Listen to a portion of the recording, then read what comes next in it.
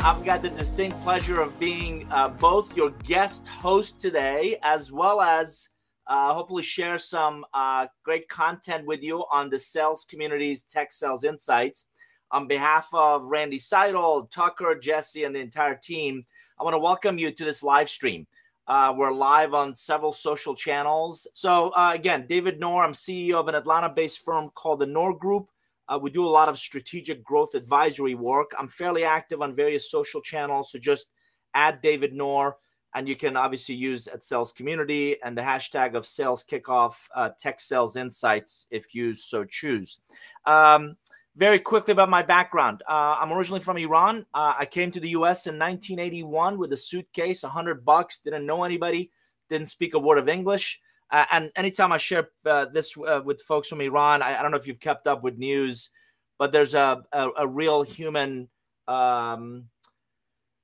crisis going on. And you know, the women of Iran, interestingly enough, and the girls of Iran are fighting with their lives for freedom.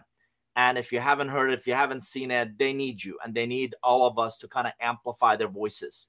They're fighting for real human rights, and the things that we're blessed to take for granted where we live, they just can't do.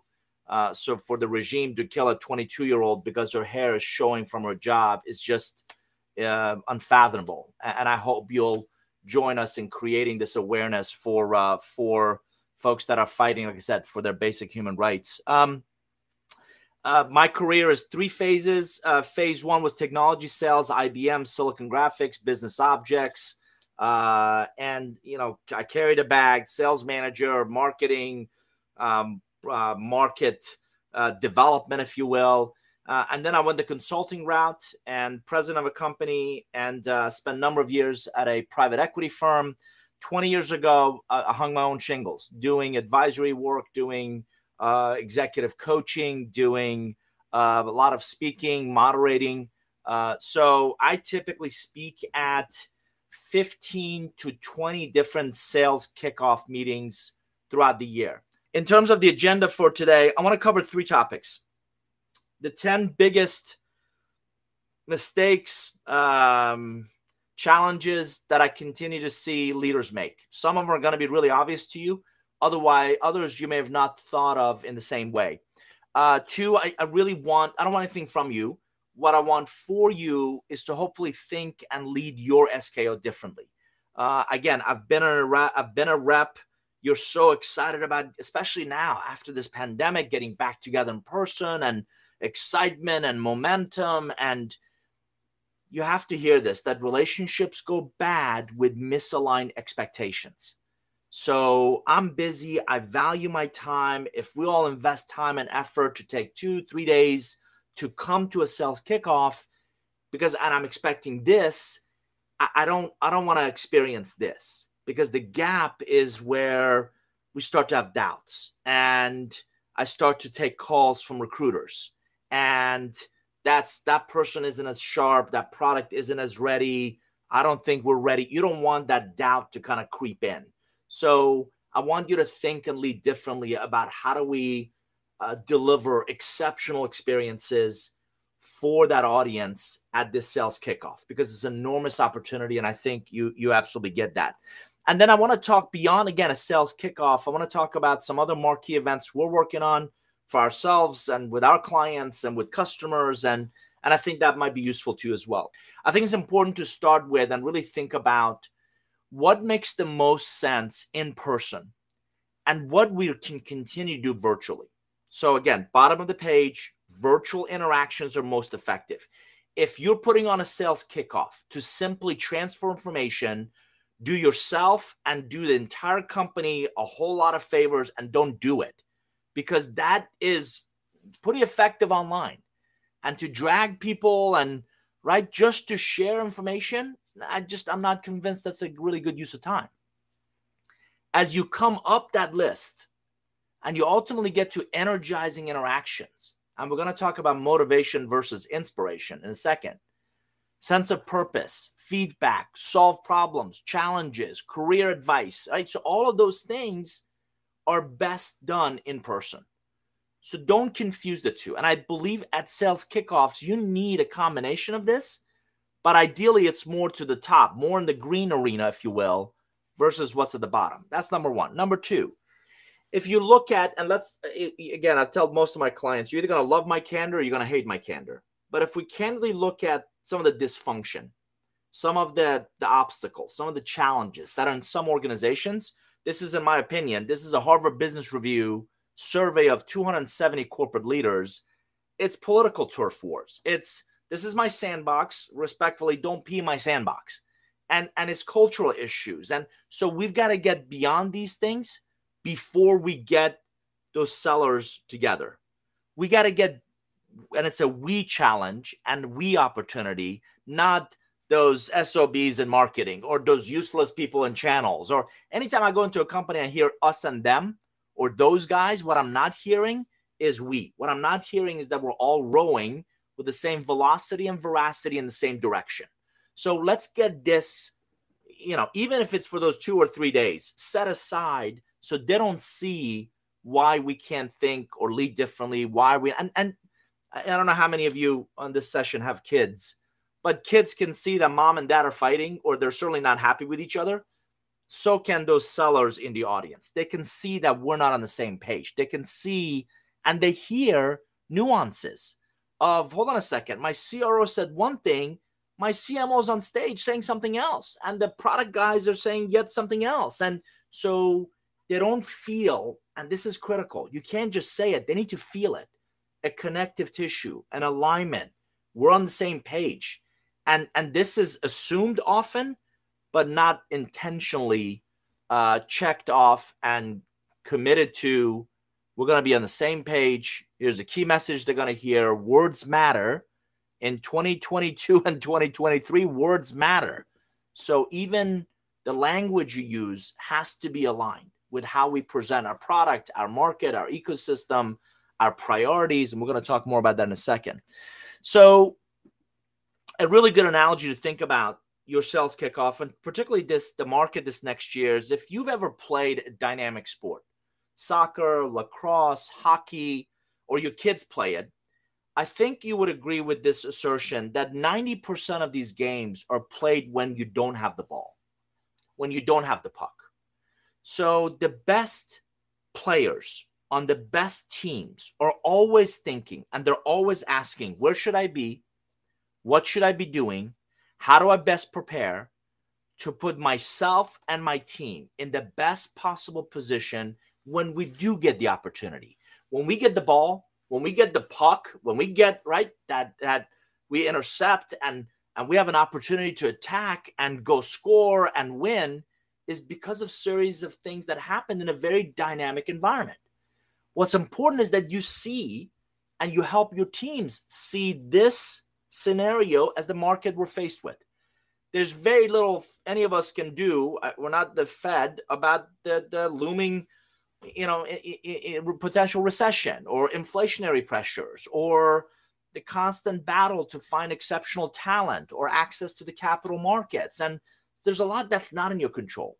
Let's not get distracted by things we cannot control. What we can control is our own practice, is our own prep, is our own teamwork, is our crisp passes. I played soccer for a whole bunch of years. My son played lacrosse. If that ball is not in that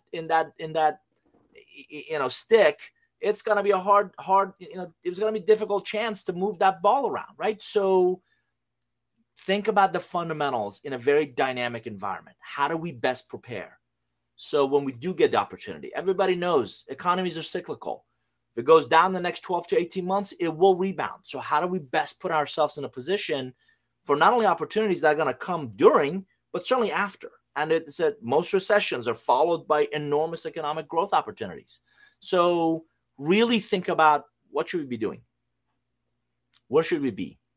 What skills, what knowledge, what behaviors, what tech stack, what processes, what sales enablement, what executive dashboards do we need to put ourselves in the best possible position to succeed when the market does come around?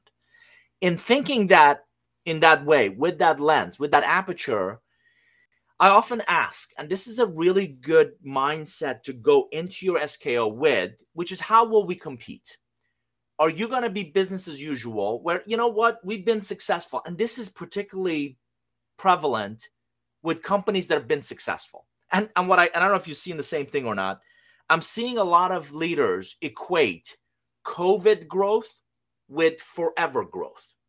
For whatever reason, often not of their own doing, but just the nature of what happened, right? If I'm locked down and I don't have as many options for entertainment, I have more discretionary spend because I'm not spending it on travel or whatever, I can go buy things. I can go do certain things. That is episodic. That is not going to be forever growth. You keep doing what you've always done, and you're going to, at the risk of Randy never inviting me back, I think you're going to be irrelevant. If you compete for the moment, hey, can I show you our mousetrap? Because our cloud-based security thing does, a little bit better than their cloud-based security thing. It's clever, but it feels like more of the same. So you're going to be momentary. Only when you continuously think about how will we continue to compete is the way you remain relevant. And that audience, that sales team, that organization needs to hear from you and your leadership team of how will we compete in the future? How will be better off? How will our customers, our prospects, our channel partners, our relationship ecosystem will be better off because we're constantly thinking about how will we compete in the future? That's how you remain relevant. So the other thing that I'm noticing, a lack of sense of urgency. Right? Yeah, we'll get to that. We'll do that next quarter. We'll do that next. The second half of next year sounds great for that initiative. This is one of my favorite cartoons. Right? Oh crap! Was that today? Was that happening today? Right? You got to infuse a sense of urgency. And I tell our small team, do not wait to do something next week that you can do this afternoon.